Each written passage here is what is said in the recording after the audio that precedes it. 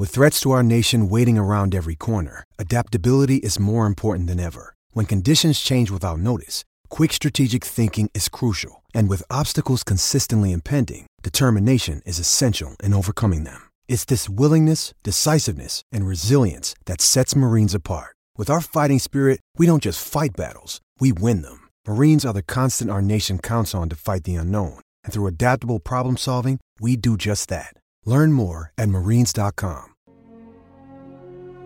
Congratulations to the Navy midshipmen. I can't find no more. I can't find no more. Army, for the second year, has won it. To the winners of the Commander-in-Chief's Trophy, the Great Air Force Falcons.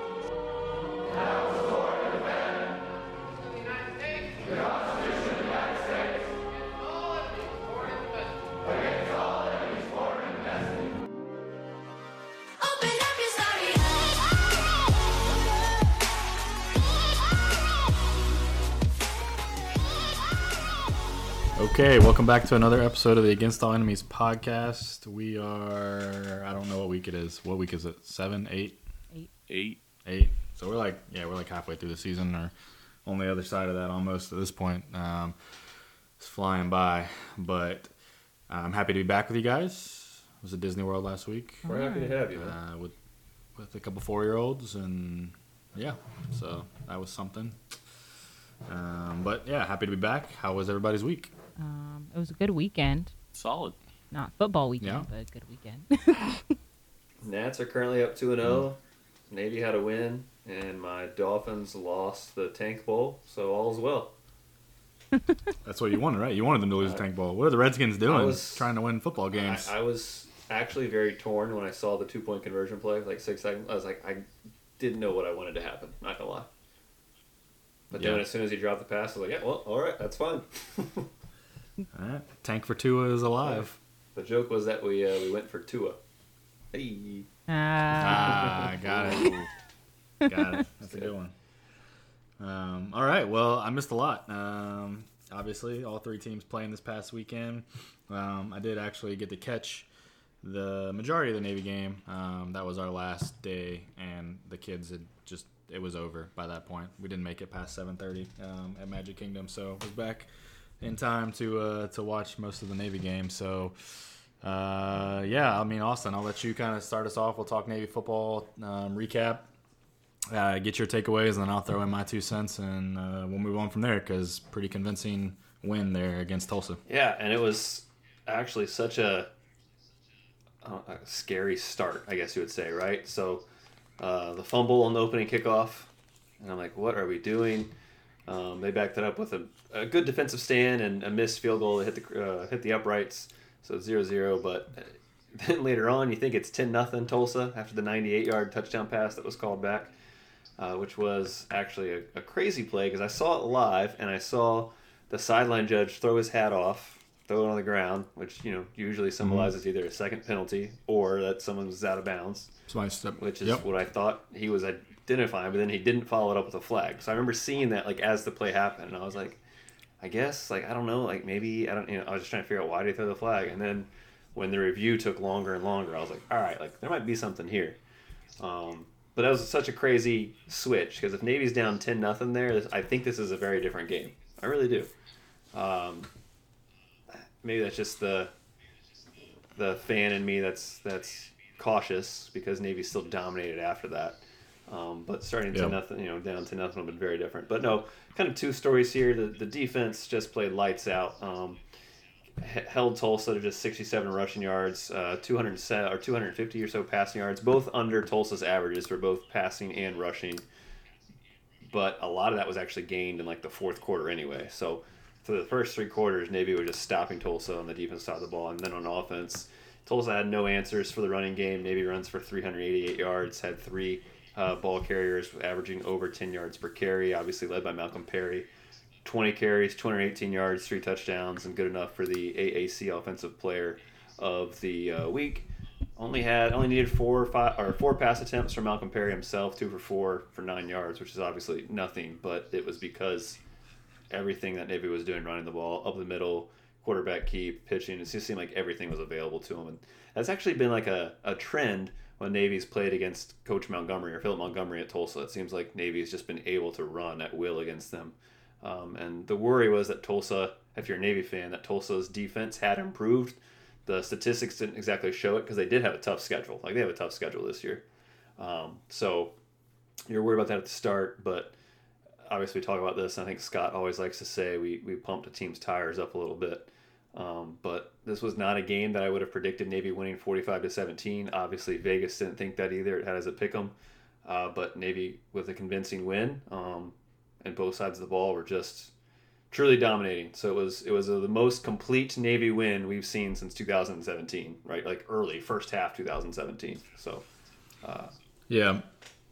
So I mean, I guess I think I know what you say here, and but I could be wrong. But so we're 5 games in now, 4-1, have the first leg of the CIC trophy behind us, and sitting at 2-1 in conference play, and now Memphis lost this past week in a crazy game to Temple, and so we're right back in the race for the AAC West, perhaps. And so coming into this season, certainly didn't expect to be at 4-1 at this point. I don't think, right? I mean, we can both admit that.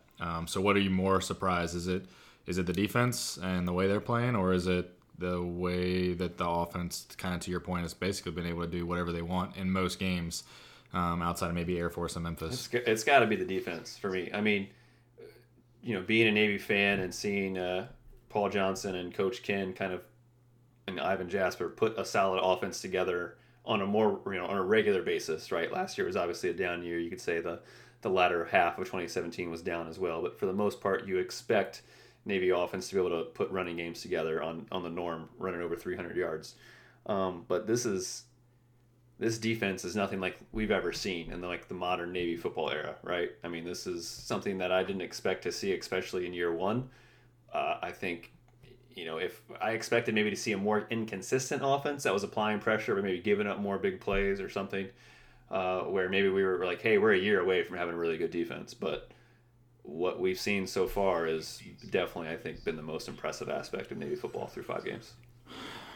Yeah. So if you would have told me at the beginning, I agree with you. By the way, if you would have told me at the beginning of the season that Navy was after 5 games was the leading rushing team in the country, I would have been like, that's plausible. Like, I mean, it happens, frequently. If you would have told me at the beginning of the season that the defense would be a top 16 defense in total defense 5 games in, I would have laughed at you, because I just couldn't have foreseen it gelling as quickly. And to your point, I think that the expectation would be like, we'd get some more sacks, get some more pressure on the quarterback. But in doing so, it's just the installation of a new system. We're going to give up big plays. There's going to be a lot of that kind of broken coverage stuff, and there has been some of that. But for the most part, I mean, it's just been ridiculous. How good the team has been. And another one that I think is a big deal is Navy is in the top 10. They're the 9th best rushing defense in the country so far. They're giving up 86 yards a game. Rushing yards per game. I mean, I don't know. It's been super impressive, and one of the biggest things for me, and then we can move on, beyond the Navy game, because I think you hit a lot of the high points. Is just you're starting to see the young guys trickle in on both sides of the ball, and coming in this year, that was one of my biggest concerns. Like, okay, we're gonna get this year with Malcolm. I don't know what we're gonna get, and on the defensive side of the ball, I really don't know what we're gonna get. But beyond this, what's coming behind, and this is always service academies in general tend to be more senior heavy, but you're just starting to see on defense and offense guys like Jamel Carruthers had a big game, and Michael Cooper's obviously still only a true sophomore, and we haven't seen a ton of Perry Olson, but we're getting Perry Olson in there, right? Nelson Smith's still only a junior; he's got a year left. And so, the seniors and Perry and Taz Malloy and so on defense, right? Yeah, I mean, Michael McMorris is a sophomore, right? And Diego is a sophomore, right? Fago and Tama Tuateli, like you said, and this Garnes kid, the freshman free safety, the plebe is starting to play. So you're starting to see this creep in. You're getting this really good balance, and all of a sudden you take a step back and you're like, holy crap! Like, this is a team that is.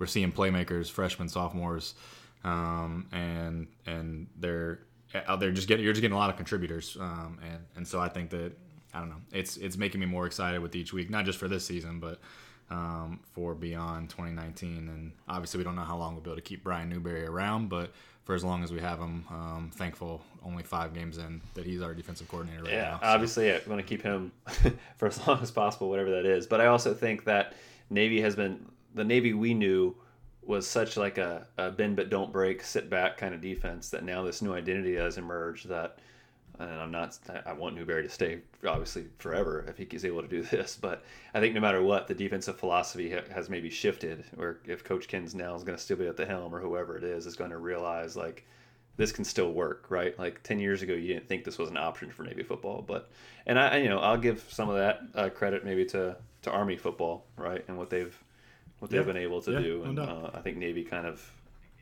adopted that a little bit, right? So, no doubt, and I think that if you look at what that just does, removing pressure from the offense, and I'm not saying that's the reason for the offense kind of figuring things out this year. I think Malcolm has actually developed, and I think that we're seeing I don't know, Ivan being down on the field, I think is having an impact on this too, and things like that. But I think that just the bend don't break always put pressure on the offense, that if the offense has a bad game, you're not going to win. I mean, that's pretty much cut and dry, like how you feel, at least as a fan, that's the case. And so with the defense playing this well, you can overcome a fumble or an interception or something like that, and the game's not over if you get behind 7 points, 10 points, something like that.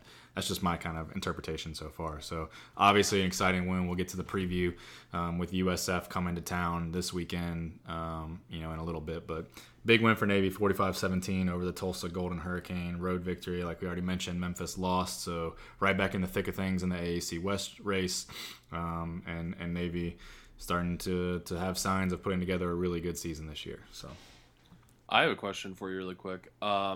And this is kind of coming from, I think, a rare person that would care about all Service Academy sports, and that's kind of where I think that we're at. I don't think that we're necessarily the majority. But I'm really starting to put my eggs into the Navy basket, because I think it's first and foremost, if you're a Service Academy team, the first thing you need to do is win the Commander-in-Chief's Trophy. That's the most important thing. I think for Army and Navy, they would probably say the most important thing is just winning that Army and Navy game, whatever. But now I'm kind of looking down the stretch, and I'm like, man, like maybe they could pull off something against Notre Dame, and SMU has a ranking. And so my question is does Perry Olsen make you nervous at all? Because, I mean, we haven't seen much of him, but just with Malcolm Perry, I think he's kind of I don't want to call him a ticking time bomb necessarily, but I think he is the kind of guy, like, you guys might get into a jam where there's a game that Brian Newberry has put together an outstanding scheme, and Ivan Jasper's making great play calls and that kind of thing, and you have the game, and maybe Malcolm Perry needs to come out for a quarter or gets hurt or something. And Perry Olsen, I think, has gotten the short end of the stick on playing time, and he's been put into some pretty precarious situations. Right now, he carries a 6.5 QB rating and has only passed for 2 yards and has 1 interception. So what do you guys think about that? Do you think is there another player on the quarterback depth chart, or do you think he's like a pretty viable option? For one, I think a lot of his passing attempts and everything came in the end of that Memphis game, I believe, when they took Malcolm Perry out, and the game was kind of, I don't want to say over at that point, but it seemed like they put him in there to throw the ball, and it was, to your point, yeah, a tough go for him in that regard. I think the offense would look a little different with him under there, and I think Coach Jasper and Coach Ken know that as well. So it's tough because we haven't had to see that in action, and I guess I have enough faith in Ivan and Kenny to kind of be able to use that to their advantage. But I don't think you're going to get any of the explosive plays that you see today. So it would be much more of a grind out scenario, yard by yard, 3-yard carry type stuff. Yeah, I mean, he's not probably at the level now of AB or certainly like a Wilworth or something like that, but it's going to be that type of quarterback in there. And honestly, like this doesn't make me happy to. I mean, I love Jared Bryant. Jared Bryant was a classmate of ours, good guy, but like that's kind of the comparison I initially go to is like Kaipo, a little more dynamic, when Jared Bryant had to come in relief, you just kind of were hoping to kind of grind out the victory. And probably right now as a freshman, that's kind of that's true. What that's a big point, right? He's a freshman, right? So he's sitting 2 in the depth chart as a freshman. So there's got to be something there that they see on a daily basis. Yeah, and to your point, I trust Ivan as the option quarterback whisperer to get him ready. But I mean, every time he's come in, so if I'm a defensive coordinator, and maybe they already know this, like if when Malcolm's right shoulder starts to fall off in the game and he has to come sit out for a play, it's going to be the fullback dive. Like that's what it's going to be. It's been that almost every single time that Perry Olson's come in for one play, because they're not going to do anything to give, they're hoping that it's just a play, maybe 2 plays, and then Malcolm's back in there. Even if it's a series, it's going to be like almost considered a wash. Just don't turn the ball over, and then we'll get Malcolm back in there. To your point, the Memphis game, he'd come in a couple times, but it was just that one series really at the end when it was out. And then the Holy Cross game was really the only other like big action that he saw, and that was that game where they rotated 3 quarterbacks every single play, which was like a really weird thing. So, I mean, I'm not going to say I would be concerned. I'm not going to say that I wouldn't be worried if the game isn't in Perry Olson's hands at this point. It's just like the defense coming in this year. Like I just don't know. I don't know what that's going to look like. So if it's in the fourth quarter in South Bend and Malcolm Perry like his right arm officially falls off of his body, then yeah, I mean I'm not going to put a lot of stock in a comeback victory or something there. I don't know. Does that answer your question, or at least give you our take on that? I mean, yeah, I think it's fair. I just wonder if there's something up their sleeve, because it's like right now, seriously, I look at this Navy team and I'm like, let's not just settle for a middle of the road performance in the AAC and maybe just win the Commander-in-Chief's trophy. Like, let's see how far this can go and really have a plan, have a bunch of different strategies if that does kind of happen, because I think there's a decent likelihood that Malcolm Perry might need a backup, and so I wonder if they'll even have a wildcat or something crazy. Yeah, I don't know. I'm sure they'll. We'll see when we get to that point. And to your point, those two, Scott, I think it's an interesting. I think that after this coming week, perhaps we might end up seeing 3 out of the next 4 Navy opponents be ranked teams if Tulane is able to go into Memphis this weekend and beat Memphis. I think we will more than likely possibly see a ranked Tulane football team at that point. And between Tulane, Notre Dame, and SMU as 3 of the 4 games, coming up after USF, like that's a tough stretch. If Navy comes through that 2-1 or 3-1, I'm sorry. I mean, then we're talking a really, really impressive season, and yeah, I mean, so I mean, there's a lot out there still to be played for, and so I don't know what the backup plan is. Hopefully, we don't get to that. So, okay, break time. Let's take a break. We'll come back. We'll talk Air Force football, Air Force Fresno State game. Scott will fill us in. There's been more kind of extracurricular stuff happening post that game that we can discuss. Comments by Troy Calhoun, and then we'll get into Army, and we'll let Kayla kind of lament on what the heck is going on with Army football this year. So we'll be right back. All right, welcome back to the Against All Enemies podcast. We just got done talking about Navy's 45-17 victory over Tulsa in Oklahoma this past weekend. Then they'll be welcoming the USF Bulls to town. But now we're going to switch gears and talk Air Force football. A pretty big victory. I'll let Scott talk to the victory, but a 19-point victory, I guess that is, over the Fresno State Bulldogs in what is typically a pretty good game, I think. I feel like in the Mountain West Conference between 2 teams that are usually pretty closely matched. And once again, I'll let Scott get into the game, but my just initial take on the game, having only caught kind of glimpses of it on Saturday, was just the way Air Force put together a second half and kind of was able to put together in some ways like a complete game. And even though they were actually down right at halftime, but to really just dominate the second half, it's just that was the big takeaway for me. Coming off of the loss to Navy, like then you're down at halftime, but man, what a response in the second half. So Scott, what are your thoughts on the game this past weekend? So going into this game, obviously Air Force is coming off of 2 losses, 2 really painful losses big losses that changed the course of the season in a lot of ways. We no longer control our own destiny in the Mountain West as far as Boise State with that loss, and then now there's no possible way for Air Force to win the Commander-in-Chief's trophy with the loss to Navy. So in a lot of ways, I think, and it all comes down to perspective, right? What makes a season successful is a pretty subjective point. To me, there's a lot of doom and gloom. I'll be honest. I thought after last week I would feel a lot better about the Navy loss. I really don't. Once again, I said I think that it was a game that we should have won. I'm not going to say we threw it away or anything like that. Navy's a very good team, as we've seen. But it stings, and it's kind of one of those things where it's like, well, if not now, then when? When are we going to do it? Because I think we have all the tools in terms of personnel and coaching staff to get the job done, and it just didn't. So going into this game, kind of getting the season back on track. It's a really tough 3-game stretch. Right now we have Fresno State. Next week we have Hawaii, and then the week after that we have Utah State, and then we wind down the season a little bit. Well, then I guess you want to say that Army's a relatively tough game, but that's kind of up in the air after what we've seen from them this weekend. Just sliding that in there. And then right. Well, I mean, it's nothing against Army. It's just kind of like you want. Like the that meme shots. that's out there, poking Army, hey, do something. Oh my god! But the stick figure one, is that what you're talking about? Yeah. So then obviously we close out the season with the little easy stretch of games with New Mexico, Wyoming, and Colorado State. So it's a really interesting time, and I think right now to come out and get the win, it's a good thing. It means that our hopes are still alive of something, of a bowl game, and it looks like we're going to be able to get into a bowl game projected for the Armed Forces Bowl.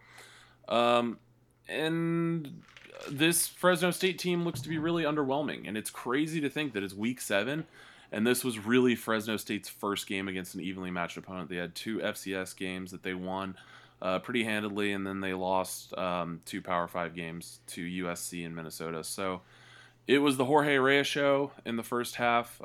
Air Force just didn't really have a way to stop him. He was just making passes at will through. At the end of the game, he threw for 209 yards, completed 20 of 27, which is a pretty ridiculous stat. Had 2 TDs, and then in the second half, he had a pick 6 to Kyle Johnson.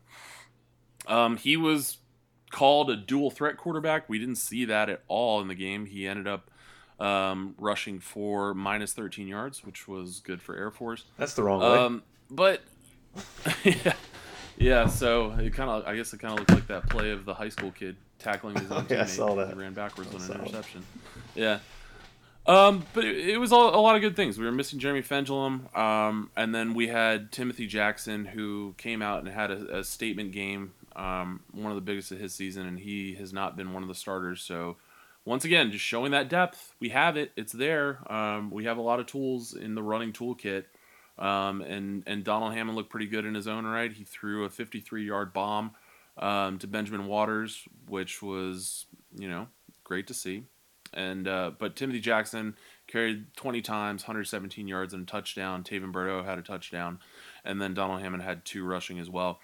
But it's just kind of one of those things where I'm like, well, what did we learn? These are the little points that you want to see, the nuances of the game, where it's like, well, where was that against Navy, and where was that against Boise State? So that just kind of hurt to think about kind of what could have been at this point. Almost had the 50 burger. Ended the game 43 with the ball in our hands. We went on a crazy 11-minute drive to close out the game, and I think we ended somewhere around on like the 12-yard line or something like that. So just a dominant performance by Air Force against a Fresno State team that was supposed to be really good this season, and it's just looking like they haven't lived up to their expectations. So let me at least, because I know that you're still a little Debbie Downer. I mean, their losses to their Power 5. I know USC is not USC, but they, a one possession loss to USC. They took an undefeated Minnesota team to overtime, and then obviously lost to Air Force. And then yes, the other games are Sacramento State, New Mexico State.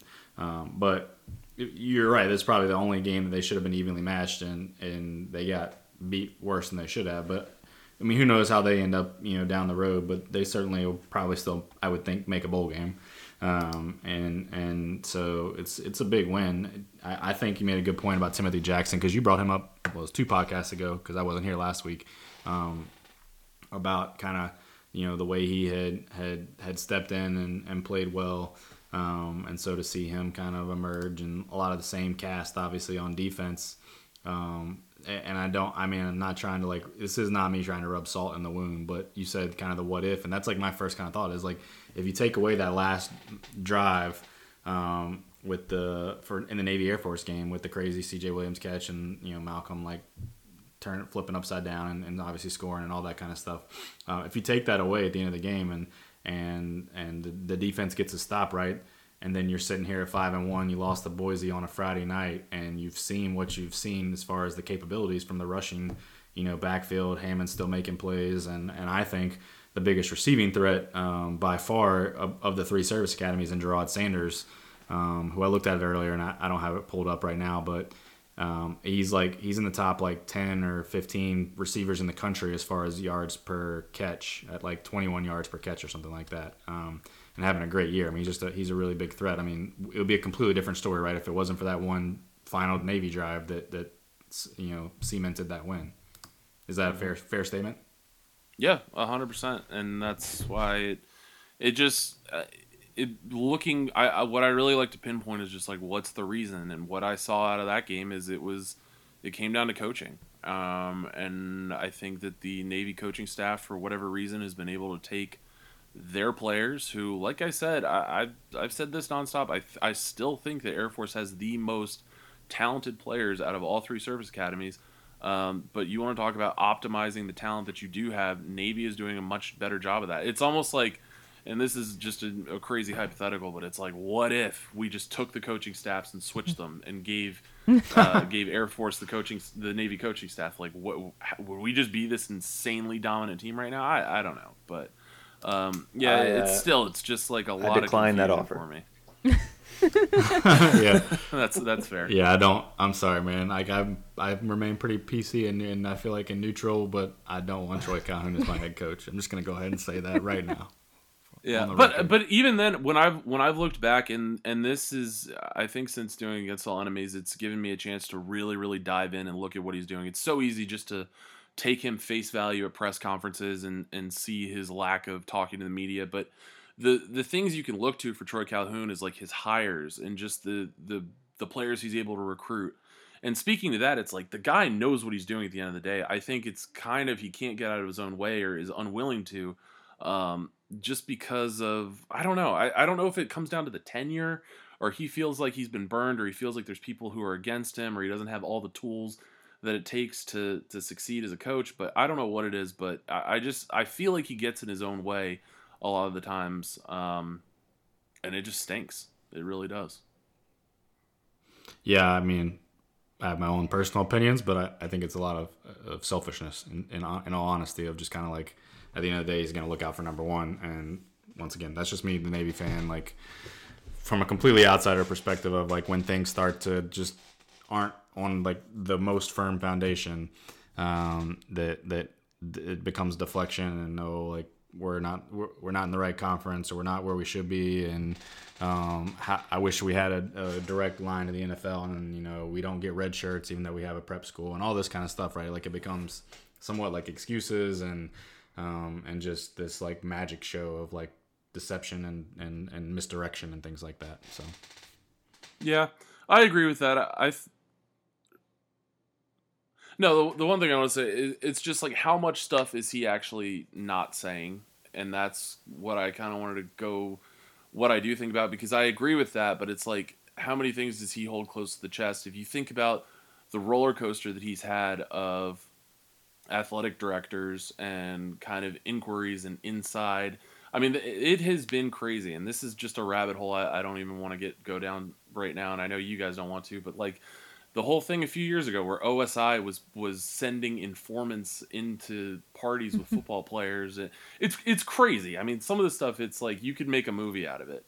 And so for him to have these people kind of maybe going against him, I get maybe where he's coming from. But I definitely agree with you that I think there is some of that there where it's well, at what point can you care more about your team and more about your alma mater and say it's time to move on? So I don't know. Kayla, what were you going to say? You had a question? Yeah. So one thing, I did look it up just for yards per reception. So Gerard Sanders is 15th in the country with 363 total receiving yards. But I did want to ask, and Scott had mentioned kind of like this game, especially coming after the loss to Navy, is like, what did we learn? Do you feel like watching that second half kind of either opened your eyes to anything about kind of the duality or kind of what this team can do? Because I really felt like really special teams, right? Your kicker and defense kind of held the team together against the Navy game. And if that last, 22 seconds or so hadn't happened with Navy, like it was kind of like it was almost going to be a turnaround game, thanks to the defense once again. And it kind of was like they executed actually this time around and came out with the victory. So I don't even know if, like you said, do you guys know anything new? Did that tell you anything about the strength of the team?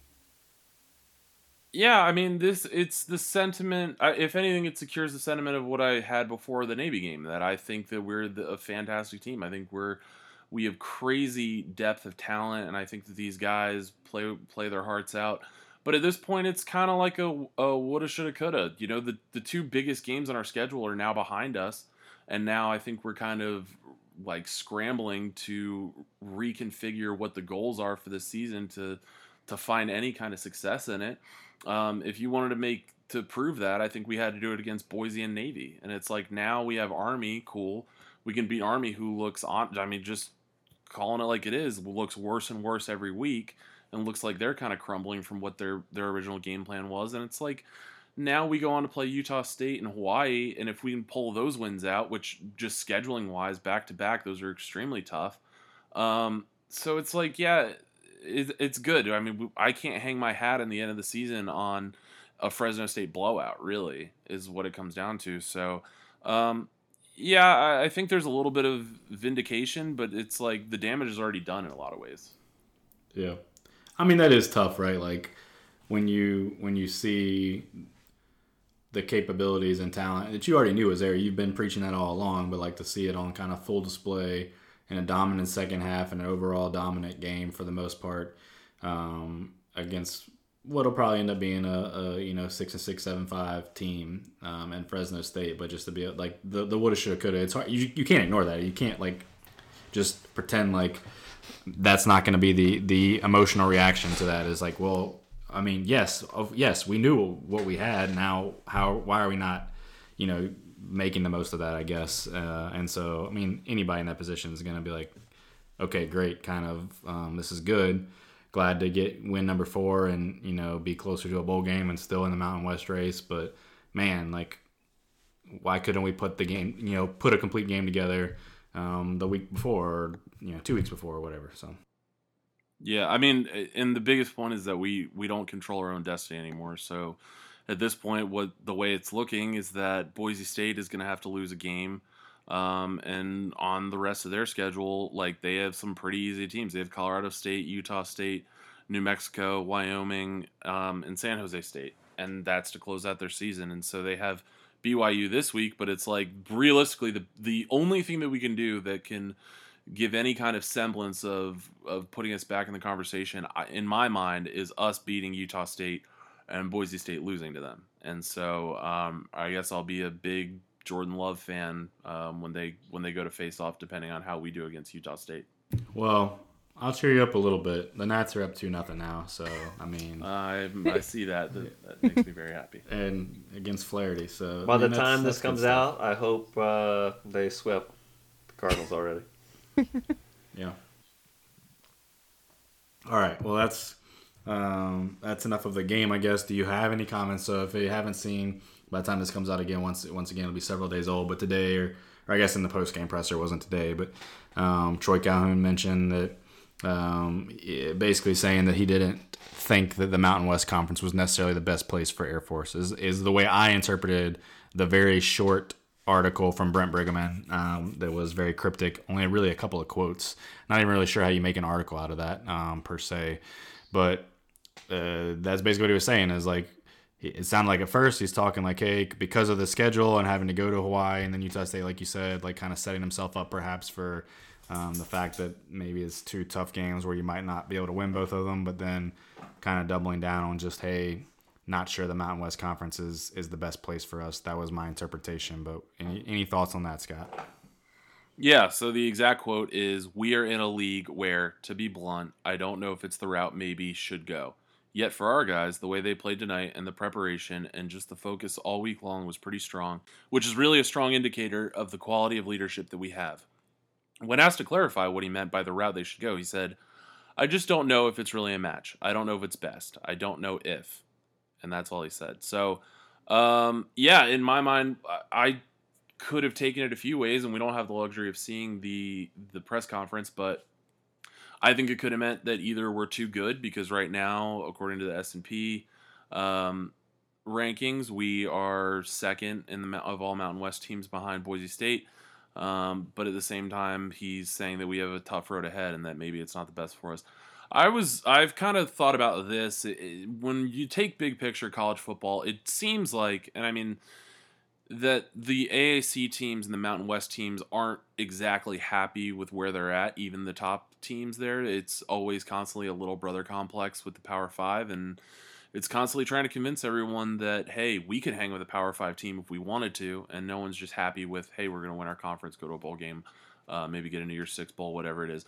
Maybe Boise State, and I think that is probably the happiest with where they're at, and that's because I think of the money and the TV deals and all that kind of stuff. Yeah. And they've carved out a nice little niche for themselves. So I agreed at the beginning of the season when there was a little bit of talk about Air Force potentially going to the AAC. I was all for it, but then I realized, I didn't walk back what I said, but I realized what I was saying is that I just want, there needs to be a change. And I think that any change at this point would be a good change. And obviously I didn't want to go directly to calling for Troy Calhoun's job or anything like that, but I think Air Force has a big identity problem in the college football landscape.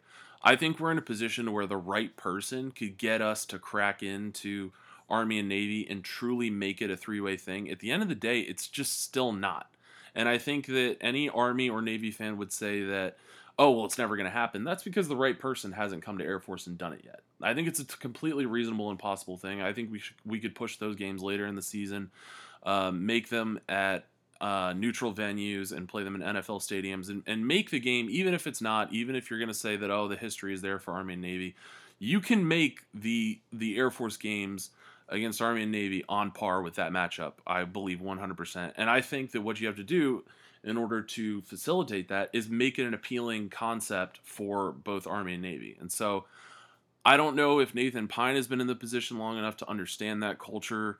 I don't know if anyone at Air Force even cares. Like, that's a big problem, is I think that the status quo. And I look at Troy Calhoun, and it's like, you know, he's turned down jobs at Tennessee. He's turned down, supposedly he was being courted by Denver a few years ago. And it's like, yeah, there's a lot more money to be made out there. But if I'm making, well, just shy of $1 million a year to coach at my alma mater and have a built-in excuse that I'm coaching leaders of tomorrow and aw shucks, that's why we lost, then, you know, that's appealing for some people. And it might be appealing for somebody like Troy Calhoun. So, I have a lot of thoughts, and I really don't know, but it's really interesting that he said that, because it shows that he does think about these things on a bigger scale of maybe what is Air Force's niche and where are we, because I don't think it's in the Mountain West.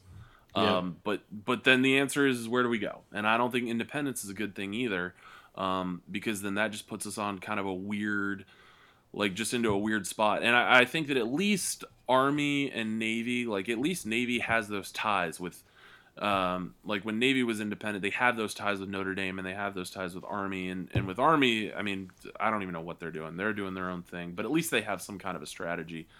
I just think it's going to take a lot of changes, and I think it's going to have to come when Troy Calhoun either finally retires or is pushed out for a new coach, and I think it's going to have to take an understanding from Nathan Pine, depending on how long he's going to be at Air Force. Yeah. Does anybody have any thoughts on all of what Scott just said? I mean, I can comment, but... Yeah, no, I mean, I understand what he's saying.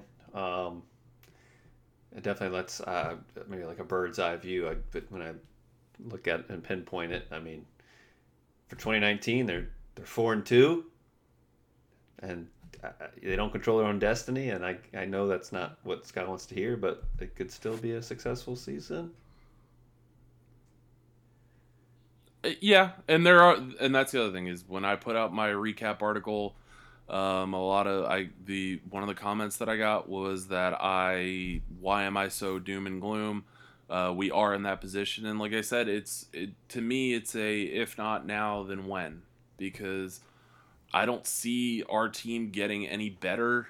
I mean, really, I don't see us being in a better situation than we are now with Donald Hammond, with Gerard Sanders, with the defense that we've had. I mean, obviously, we could be in a completely different situation right now in terms of depth if we had Saucier and if we had Cole Fagan.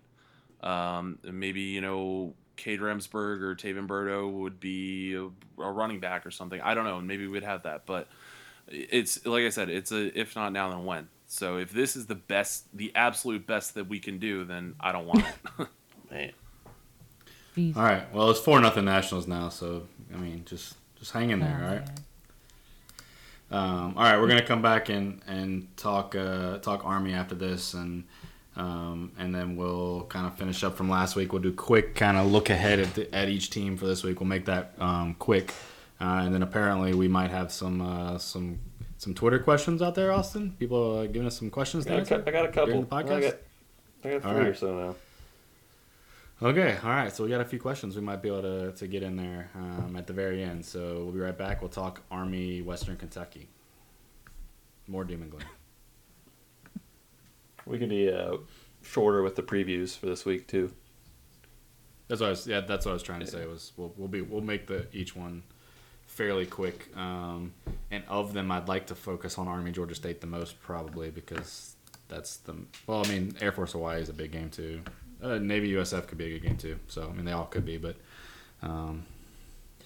anyways, okay, ready to go? Yep. Mm-hmm. All right. Okay, welcome back. We've covered Navy, we've covered Air Force. Now we're going to cover Army's game last week.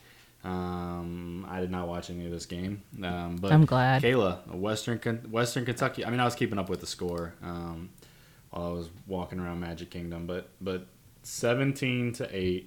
Army came dangerously close to getting shut out in this game for the first time in a few seasons. And yeah, I mean, so give us your takes on the game. Where do we stand with Army football? I know from kind of the outsider's perspective and even just, running the site and things, it has been a lot of like, okay, well, we still pulled out the victory against Rice, but it was not what we expected. And then, well, we pushed Michigan to the edge, but still wasn't a complete game. And then, okay, UTSA, like, they hung around longer than they should have, but then we pulled away. And same thing with Morgan State. And then Tulane, like, that was a game. Tulane's a really good team. And it's just like every week, like, personally, I feel like we're making excuses for, like, when is this team going to, like, show what we expected them to be, and maybe they're just not the team that we expected them to be coming into this year. That's where I stand, so I'd love to get your take. No, I definitely could see that, and I think from, watching the game, of course, following Twitter, Army fans on Twitter, I feel like this season, like we had mentioned before, coming off of last season, is they're expecting these, like, blowout victories every single undefeated. That was the expectation this season, was undefeated. Yeah, right? Like I mean, like we're going to beat Michigan in the Big House, and other than that, like we're running the table. It's an undefeated season, or maybe one loss if we lose. Yeah, there's a very just like aggressive, for lack of better terms, I think, attitude amongst Army fans about just like we're coming in this season swinging, like just out the gate. And like you said, they're not living up to expectations, and not even just like, meeting those expectations, but there are some questions about, this team as a unit, and kind of what they're looking like. I think this game, in sort of weird oddities, is mirrored like I was watching the Morgan State game. I was just confused. I wasn't really sure who I was watching. It was almost interesting to look at kind of the game recap and numbers, because I feel like Western Kentucky and Army almost switched in terms of, statistics that they usually, put up. In Army is, averaging usually around 270-something rushing yards, and that's what, Western Kentucky did. And here we have, their defense holding the Black Knights to dang near nothing. And, the first 4 drives were punting. It was just very odd. Just odd play calling from what I was seeing, and they just got outplayed, but they got outplayed on their own game. I mean, they held the ball for longer. Like I said, more passing, that was going to be a given, more passing yards, more rushing yards. we did the things in terms of like, oh, no turnovers and kind of these, very safe like excuses of like, okay, well, like, but that's not it. Like you have to do more than just like not turn over the ball, to win the game. So I think that's spot on. Yeah, it's. I think that's a spot on observation with the turnovers because neither team turned the ball over, so like they're not like beating themselves from the turnover perspective.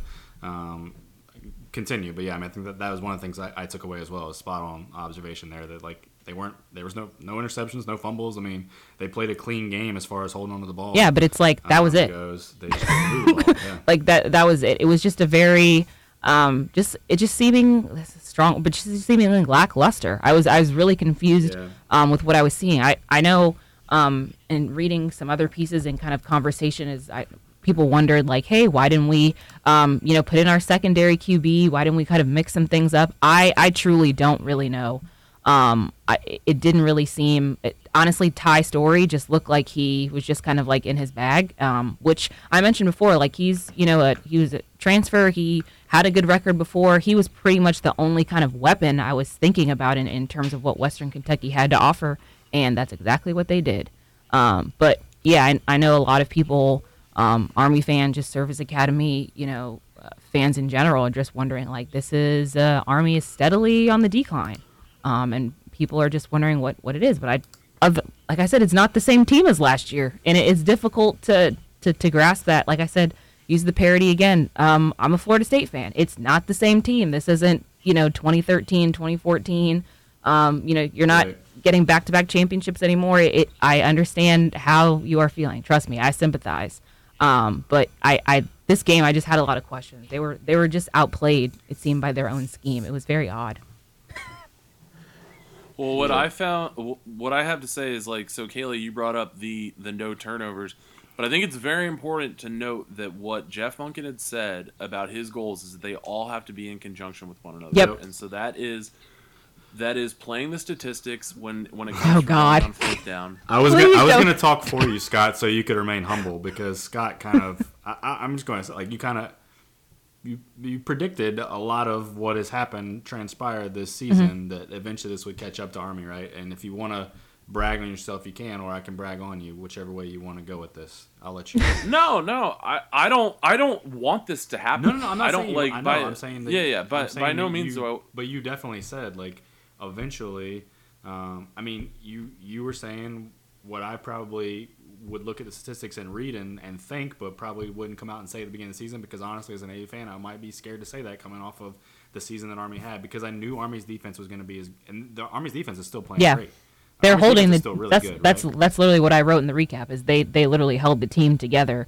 And like you said, we had this very, simple, not simple in execution, but like how Scott had said many times, like you have this, combination of this is how we win games, and it's very methodical, put together. And if one falls off, it's not going to work. And if you don't have, that's what I'm saying. I'm like some trick play, something to pull out, like to mix it up. Then like if that's all you have, and that's all you got, and what happens when other teams start getting better, and you have this same kind of combination to go off of, it's not really going to up the ante. And it kind of seems, I hate to say it, like how Scott has slowly predicted, that's what's happening. So, yeah. Yeah, I mean, I think that, so Scott, right, you were one of the first people to say, if not the only person to throw out there, like Kelvin Hopkins' passing numbers, not actually very good, right? Like he's not a very good thrower when you don't have that element consistently and you're not running the ball down someone's throat to where that can open up every now and then for a big play like we had a few times or several times last year. I mean, when you're being held to 137 yards rushing against Western Kentucky, that's you're not going to win that game. Like that's just not going to happen with Army. And you've made the point about just, and you can elaborate more on it if you want, of just kind of like the simplicity of the offense and when it gets kind of constrained and bottled up, where does Army go from there? And they don't really appear to have an answer for that on offense right now. Yeah, I mean, the most staggering stat to me in a game like this is letting Western Kentucky control the ball for 38 minutes. That's not good at all. And like I said, it's that when you have a plan that's that simple, it's the hardest thing in the world to consistently do it. not just for one season. I think it's impressive enough that they've been able to do this for 3 seasons. But when Jeff Monken comes in and says, hey, guess what? I'm your savior. Follow me. I have a 6-year plan where we're going to, create this schedule and we're going to run the tables on it, prove to everyone that we're really good, and then we're going to start loading it up with tougher teams, and then we deserve a ranking and all this stuff. And it stinks. And you think about it, when they come in with these high expectations, this season has to look like an absolute utter failure at this point. And I'm thinking, like, what kind of pressure is there maybe on Jeff Monken? And he's still considered a great coach, but like, I would be scared almost, is he going to jump ship at this point? And we talked about it offline last week. I mean, Lovie Smith, it's looking like a good idea to buy him out, and if he can get paid 3 to 4 times more than what he's making right now, those jobs look really, really appealing. And so I think that what scares me is that he made all these promises, and now 4 years in, it's like, okay, the ship is sinking, I'm going to jump off. I mean, really, where do you go? And now Army's almost worse off than they were before. My biggest take, and then I'll let Austin talk too, because I'm sure he has something to say, and then Kayla can bring it back around to finish. But you kind of alluded to it, but my biggest take is that something that, and I'm a Clemson fan, something that Dabo always says is, like, it's hard to win consistently in college football, right? Like, and that's the biggest thing I'm seeing is, like, I feel like Army as a fan base and maybe the team themselves kind of got this thing of like, oh, we've got this train rolling, like it's just gonna keep rolling. And so when you look at teams that have been able to consistently perform and win 8 games a year, and you kind of talk to even at Air Force, right, with like Troy, of some of that consistency, and does it kind of become complacency? Obviously Navy had tremendous success in the early 2000s of just winning consistently, and like I think this is a wake up call for Army that like it doesn't just like you don't just like start this 2-year momentum and all of a sudden like boom, you're gonna go 12-0. Like, it's really, really hard to win 8, 9, 10 games a year consistently, and I think that's what they're finding out this year.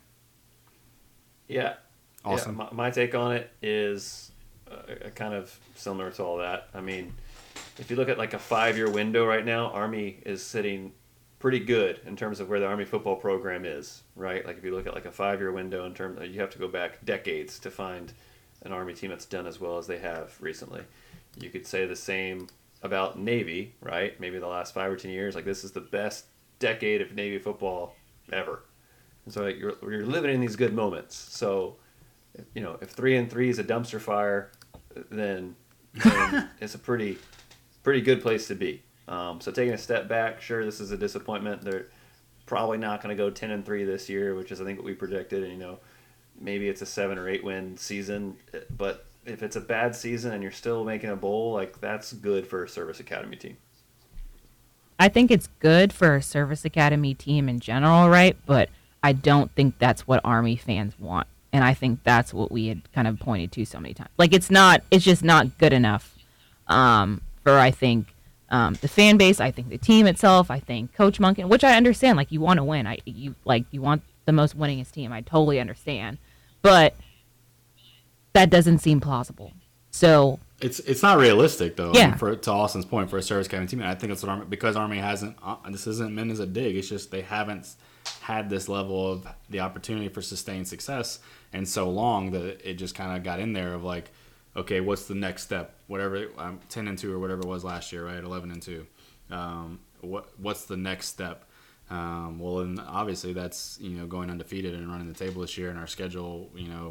We made fun of plenty of times on the show, and it's not realistic to do that over and over and over again as a service academy. And so, to Austin's point, like you can look at it as the sky is falling, or you can look at it as like, hey, we're going to get to 7 wins, maybe even 8 wins or something like that. Still have the CIC to play for sure.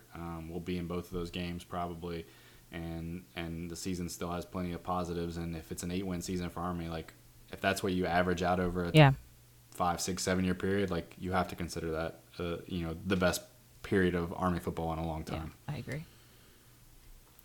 One thing that is good for Army, what I will say, is that their schedule's already figured out for the next couple of years. So it's like at least moving forward, even if this season ends on a lower note, because I look at the rest of their schedule and it's maybe not as easy as I agree with you. Yeah. I was going to get into that. We kind of thought. I mean, so they've still got to play. They've still got to play Navy, who's hot as ever, an Air Force team who you never know what you're going to get. I mean, are you going to get the team that can beat Colorado, or are you going to get the team that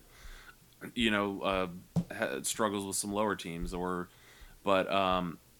And then obviously Hawaii as well, which is going to be a really tough game. And even in these next two, I mean, if they're going to lose to Western Kentucky, Georgia State, who's played pretty well this season. Yeah, I want to say Georgia State's 4-2 or something like that. I think they're only 3-3, but still, I mean, still playing pretty well and has a Power 5 win. And then San Jose State. Oh, are they? Yeah, okay. Yeah. And then San Jose State, who isn't great, but at the same time has a quarterback who can shred defenses. That's a scary thing. That's another trap game that Army, if they don't get back to basics, and if they feel like their team is kind of crumbling, could pose a little bit of a threat. So, but like I said, they do have the next couple seasons figured out in terms of scheduling. So at least they can look towards that and start rebuilding right away if the season really is on the decline. Or maybe they could pick it back up and finish on a high note. But I haven't seen anything so far that would really indicate that that's going to happen. Yeah, so, I mean, we'll go ahead and jump into the preview. Kayla, if you got any thoughts on Army at Georgia State, but they're going to travel to Atlanta to take on Georgia State this weekend. And just like Scott said, this is a tougher game certainly than we thought at the beginning of the year. This is a team that's 4-2 that has some kind of curious losses and some curious wins, if you will. Like they beat, obviously, Tennessee in the beginning of the season, a close loss to an FCS team in Furman, a blowout loss to Western Michigan by 47 points, a loss to Texas State. It was not very good, but then they rebounded and beat Arkansas State by 2 touchdowns and beat Coastal by 10 points this past weekend. So, I mean, if I was to come into the beginning of the year and tell you that, you were going to enter this game and you were going to have one team in the top 10 in rushing yards per game between these two teams, you would have probably told me that was the Army, right? But definitely. That's it's not. Yeah. It's Georgia State. Well, actually, I think Army is number 10, but Georgia State is 8th, I believe. So they're averaging 253 yards per game on the ground. This is going to be a tough game, right? So. No, I agree. I think you had touched on it before, even last week. And this is another road game for them, which I also think can definitely be something of note because I'm coming off of Western Kentucky. They were home for Tulane, but I think this could possibly get to them if they really don't get it together. I think Dan Ellington, if he had an okay passing game, this past weekend, I think their running back and wide receivers, like I said, it could be a weapon. I think if Kelvin Hopkins just doesn't really get it together with the communication. I think our issue is we don't have as many weapons as some of these other teams in terms of wide receivers and kind of getting comfortable, kind of mixing things up. We know that service academies aren't pass-heavy teams. Okay, we'll my just perspective from an outsider, we just got to get over that. Because from what I've seen in the past couple weeks, at least from, against Western Kentucky, it looks like you're going to have to do something a little bit out of the ordinary, especially for this Georgia State team. Because I think they could pull out a win, especially, and they're not at home. And I think they could kind of get under their skin a little bit more. And I haven't really seen anything, like I said, from this last game that was overarching in terms of really big issues. It was just like they just got outplayed by their own game. It's not really any big mistakes. They just not controlling the ball in possession, not making these touchdowns, not completing these passes. It's this is something that Army fans, and we just know that, Army usually does. So if they're not going to, I guess come on kind of their end of the play and deliver what they know best, it's going to be a takeaway. Yeah, and so a tough game for sure for Army, and I would go as far as say this might be kind of the turning point game of the season either way, where you're sitting at 6 games in at 500, 3-3, and you've got a tricky game against San Jose State, like Scott said, and then you've got Air Force for the first leg of the CIC for Army, and this is a game where you kind of either go below or you get back above 500 and you kind of turn things around, have a statement win, or at least put together a solid win, or you continue kind of on a 3-game losing streak and have that tricky game into Air Force, like things could start to get bad. Yeah, they're going to beat UMass. They're going to beat VMI. Those are 2 guaranteed wins. But if they lose this game, and like Scott said, you never know against Air Force. That's going to be a tough game. It's at Air Force. Even if they beat San Jose State, they could be, sitting 6 wins, but they have 2 FCS wins, right? And then you're coming into the last 2 games of the year, and things, I don't know, things could get out of hand a little bit for their season at that point. So I just think it's a big game. Scott, let's talk Air Force Hawaii. Any big kind of thoughts really quickly on that game? I know Air Force is traveling to Hawaii, so that's always a difficult thing to make that trek to go play them on Saturday. But what are you looking for in this game? -3 spread for Air Force. FPI has Hawaii winning 59% chance. A true pick'em in my mind. Cole McDonald has been just playing out of his mind this season. Hawaii has 2 Power 5 wins. It really depends on what kind of Air Force team is going to show up. I really don't know what to expect. I think Air Force has what it takes to win. I think Air Force also has what it takes to lose early. So it's a huge we'll see game. And if you want to look at past performance of Air Force, there's really nothing that would indicate anything based on our losses to the 2 biggest games. This is probably going to be the 3rd biggest game on our schedule now. And so I'm really interested to see if we can play under a little bit more. I say 3rd biggest game. I think Colorado was pretty big in there too, and I guess by doom and gloom, I'm forgetting that was a win. But it's going to be a hard game. I guess one of the intangibles, if I absolutely have to mention, that Air Force is going to be breaking out the C-17 Legacy uniforms. Not 100% sure why we're doing that on a road game and not against Army or Navy, but that's neither here nor there. Just wait and see. That's really all I have to say. Yeah, I'm excited for this game. I kind of mentioned that before we even came on here that of the 3 games, and they're actually 3 pretty good games. Like Georgia State game, Army game, I'm really looking forward to that too. But also Air Force Hawaii. I think that this. I don't know if I'm gonna stay up till 2 a.m. Eastern time. I'm gonna be traveling back from Washington State that day, so I'm not sure I'm gonna stay up for the game. But I think that's gonna be a really close. I think it's gonna be a good game. Obviously, I hope Air Force pulls out a win, but like you said, Cole McDonald's been playing well, but Air Force's defense has been solid this season, and I think that they will absolutely score points. I don't know what the over under is on this, or I don't. More than likely, I'd imagine it's pretty high. Yeah, and I would say unless it's crazy high, I would probably go for the over. I just think it's gonna be a good high scoring game. And hopefully Air Force pulls out a victory. All right, really quickly, Austin, Navy and USF.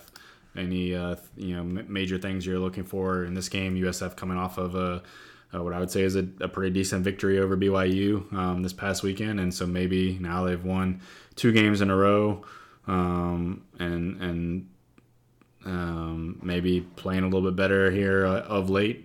What are you thinking heading into this game? I'm not buying into BYU, so I don't know how much that went. Yeah, but I still say yes. They're USF's playing better than they were at the end of 2018 and the first couple weeks of this season. Navy opened up as a 13-point favorite, which obviously scares me because if you told me 12 months ago that Navy would be a 13-point favorite over USF, I wouldn't believe you. But Charlie Strong seemed to lose control of that team or something last year and just has not been able to rebound it. I actually called this game as the game to watch in the preseason for Service Academy this year because I thought this was going to be the game that was going to be Charlie Strong on the hot seat. I think the BYU saved him. I think if they lose that one and they come in and if let's say Navy beat him by 30, then he could very well have been done at that point. But that's not the situation. USF lost their starting quarterback, Blake Barnett. He has not played the last 2 games. He's not supposed to be back this week as well. He's more of the passing offense kind of guy.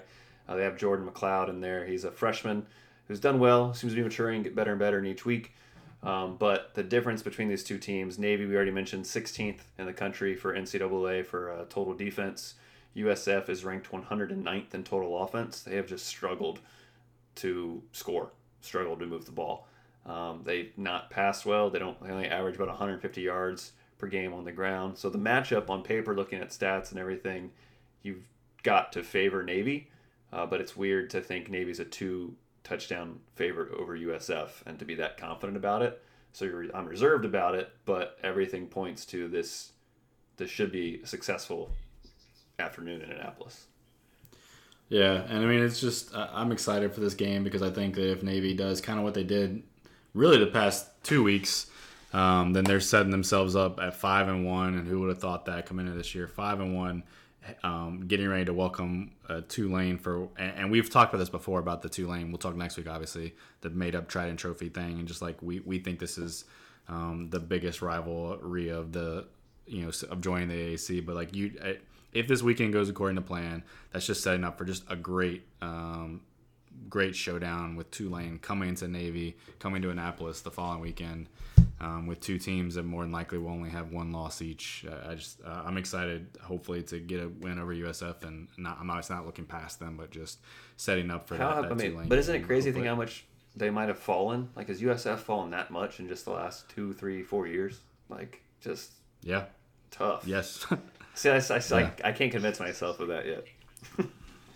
Yeah, because the last couple of times, I mean, you've seen them come to Annapolis, whenever that was. I guess 3 years ago now, 4 years, whenever that was. I mean, I remember. I think they ran the opening kickoff back for a touchdown. It was just and we had a game in Tampa where Brandon Flowers I think it was him, just ate us up. Like, so.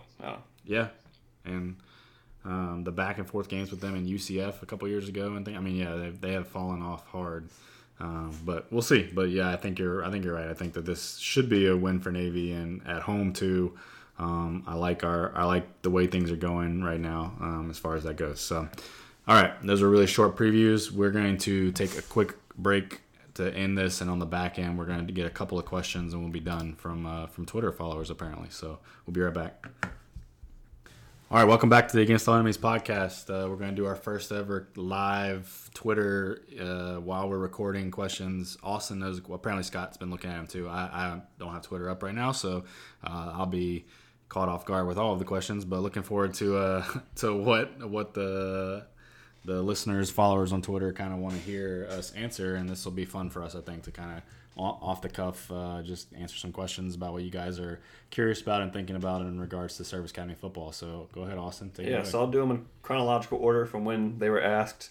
The first question we had is from Gary_Walker96. He says, is Army slipping? Navy is clearly on a comeback trail, looking like the best of the Service Academy teams. Who would you pick between Army and Navy right now?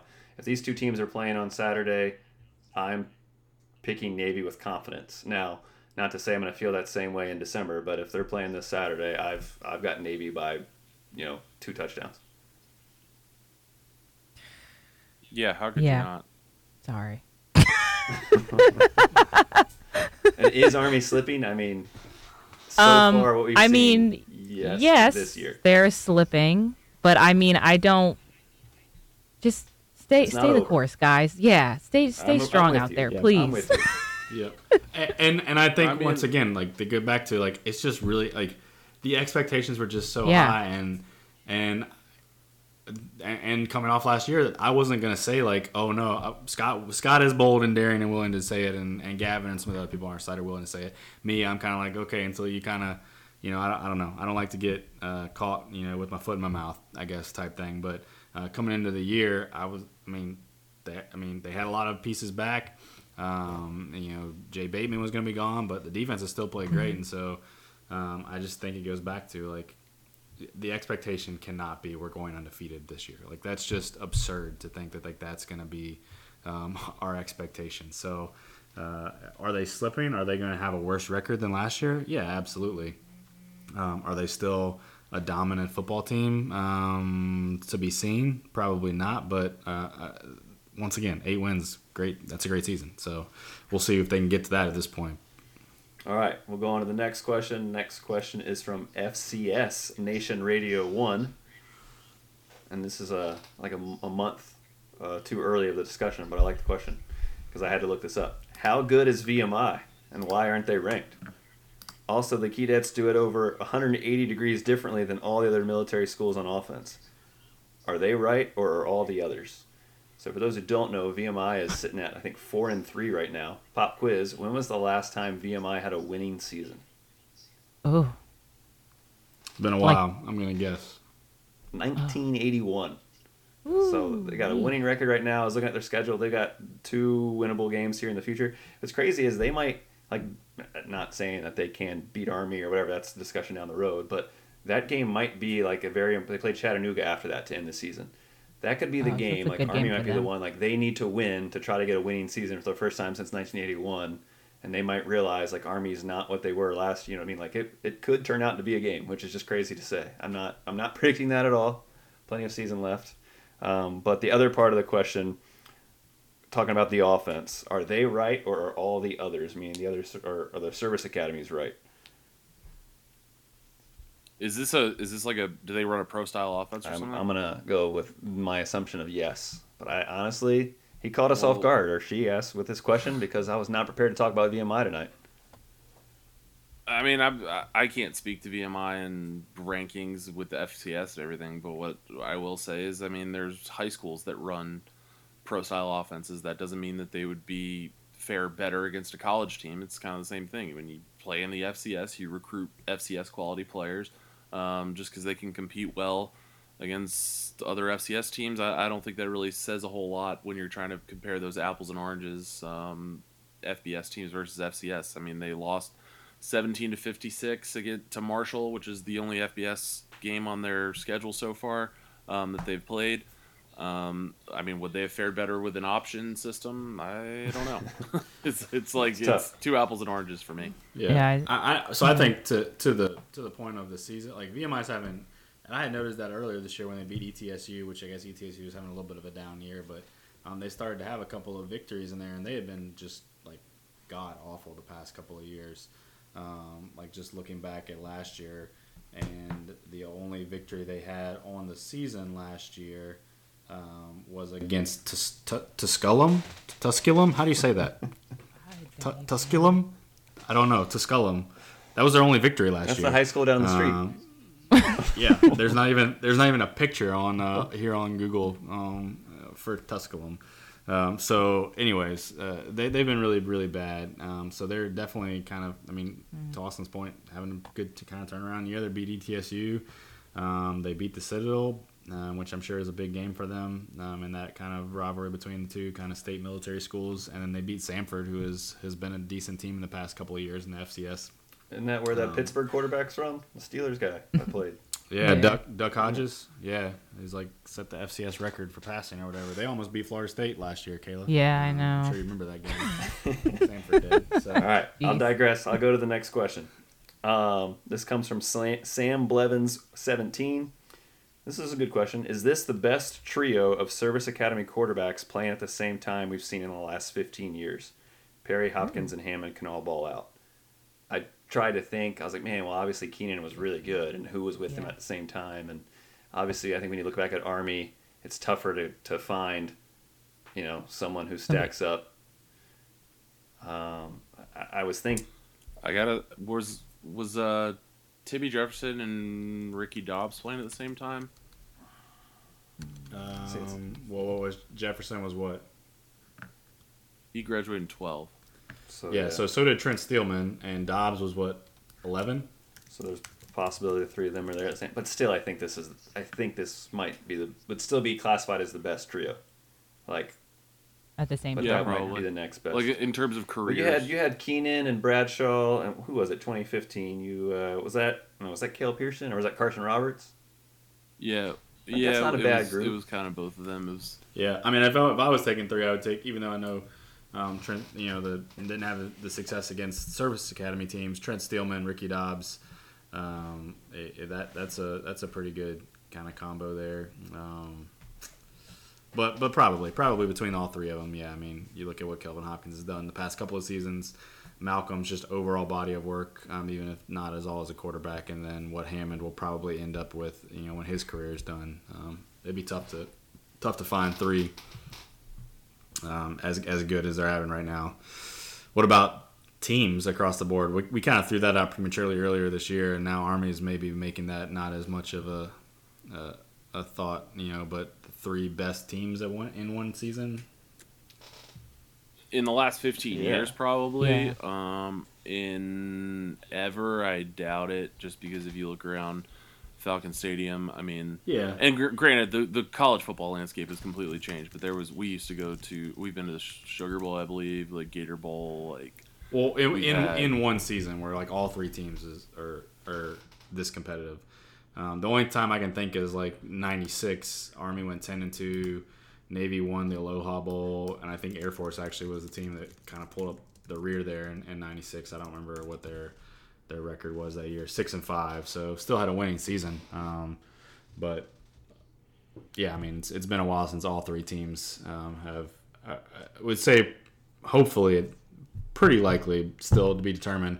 Probably on Army's front, but going to be bowl teams. Yeah, I mean, if all three are getting, and it's maybe too early to tell, but if all three of them are going to get 8-9 wins, like I don't know the last time three of them had 9-win seasons or something, but right, we'll see. All right, what else you got? This is a good one. This is from Jordan JD3, John Jordan. What is up with Troy Calhoun? How much time you got, buddy? Yeah, I mean, I think my full kind of take on Troy Calhoun is that he's just been there for a very, very long time. There's not a lot of other programs you can really point to, other than like how long has Nick Saban been at Alabama? Ooh. I don't know. He's been there a while. I don't think it's been as long as Calhoun, but Calhoun's Since 2 days after he said he's never leaving the Miami Dolphins. Yeah, exactly. I think he feels like he's been burned a few times. I think that he feels like he's been burned by the media internally, and I think that there's a lot of things that he wants to say sometimes that he just can't. And so I think that there are a lot of things that I'll give him a little bit of credit for, and I think that what he's done is pretty impressive in a lot of ways, but at the same time, it's just like, yeah, you've always got to be looking towards the future, and I don't think that right now he has a great 5-year plan for what he envisions Air Force doing moving forward. And I think that, like I said, it's not just him. It's tied back to a lot of the fact that we've had people who are perhaps underqualified to be athletic directors, people who are only there for short amounts of time. I mean, he's been there through a ton of turnover and at the academy in general, and different kinds of leadership from superintendents as well. So I think he's just doing what he does. He's coaching the way he knows, and kind of letting the rest fall in line, and he doesn't worry himself too much with outside perspectives. And there's some goodness to that in a weird way, as much as I've been really critical of him. But I mean, he is what he is, and I think that it comes down to Nathan Pine and the rest of the athletic department needs to decide if they do see him carrying out what their vision is, and if not, then I don't know. Maybe it's time to move on. We could probably have our own episode on Troy Calhoun, right? We could. So that's a 2-minute summary. Yeah. Good.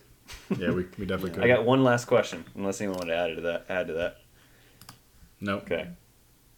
Kayla, you good? Yeah, I'm good. All right. Last question. This is from A Lane 41, Adam Lane. When was the last time Navy's defense was this good? Newberry has these guys balling out. I doubt they've ever been this good. I'm sure you can find games in the 60s when there weren't as many yards happening in a game, but in terms of relative to what's happening in the college football landscape, I'd have to say it's setting up to be a very good defensive year for Navy football. Are you looking something? I'm looking at Justin here. Looks like he's looking something up. They would take too long to try and actually find something, right? But let me say this, like, not certainly in my Navy fandom, since early 2000s, and I mean, you'd have to go back even like in the mid 90s, some good Navy teams, but the defense probably wasn't this good, and then beyond that, I mean, you're going back to like the 60s, right? And so I ask a Navy historian like Mike James or somebody like that, right? And they might be able to give you a better answer, but certainly not since 2003ish, whenever I started following Navy and became a big fan. This is the best overall complete defense that they've had, and the fact that you have to think that they're still working out the kinks somewhat because of a completely new scheme. It's kind of scary. We've already said we don't know how long Newberry will be around, but as long as he's here, we're going to enjoy this because he's clearly good at his job and is getting them. Because that's the thing is, like, this is the same players we had last year, right? Like, it's not like we lost a ton of senior playmakers off of last year's team that, like, all of a sudden we have to replace or something like that, or people are coming out of nowhere and it's all plebes playing on the team or something like that. Like, these are the same people that were on the roster last year, so it's really, really impressive. But to your point earlier that you mentioned, like, it seems like there's almost a new name we're calling out every week, though, too, of somebody stepping up and doing something. Yeah. So that's because Newberry isn't afraid to mix up the depth chart. Like, he said that after week 1, like, nobody's job is safe any week of the season.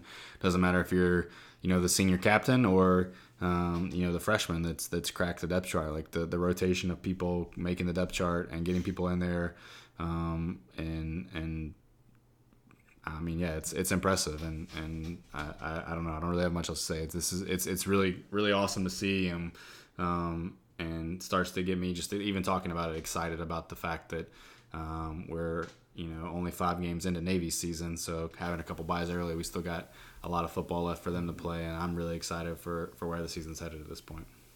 Great, Caleb, are you gonna chime in something there? No, I'm agreeing. Like I said, mentioned. After watching the Navy Air Force game and just seeing the defense, like you guys have said, every week it's a new player. I kind of wish Army did a little bit of that myself, but we all have our wishes, so we'll see. Hey, 2018 Army, that's what I felt like was happening. So yeah. All right, that was fun. All right. A little go, Yeah, no, it was good. We'll keep trying to do that, and hopefully we don't expose ourselves for, like, lack of knowledge on things in the future. But that's exciting. Keep us on our toes and enjoy that segment. So thanks for doing that, Austin. And we will be back next week. I don't know. This is an interesting week, I think, where I'm not sure how happy or sad we'll be come Sunday or Monday of next week when we're recording this, because 3 games that could be all be competitive, but 3 games that I think all 3 service academies have a good shot at winning. Right? Yeah. Would y'all agree with that? It's a decisive weekend for sure. So we'll catch you next week, and we'll be recapping Georgia State, Hawaii, and USF, and looking forward to next week's games.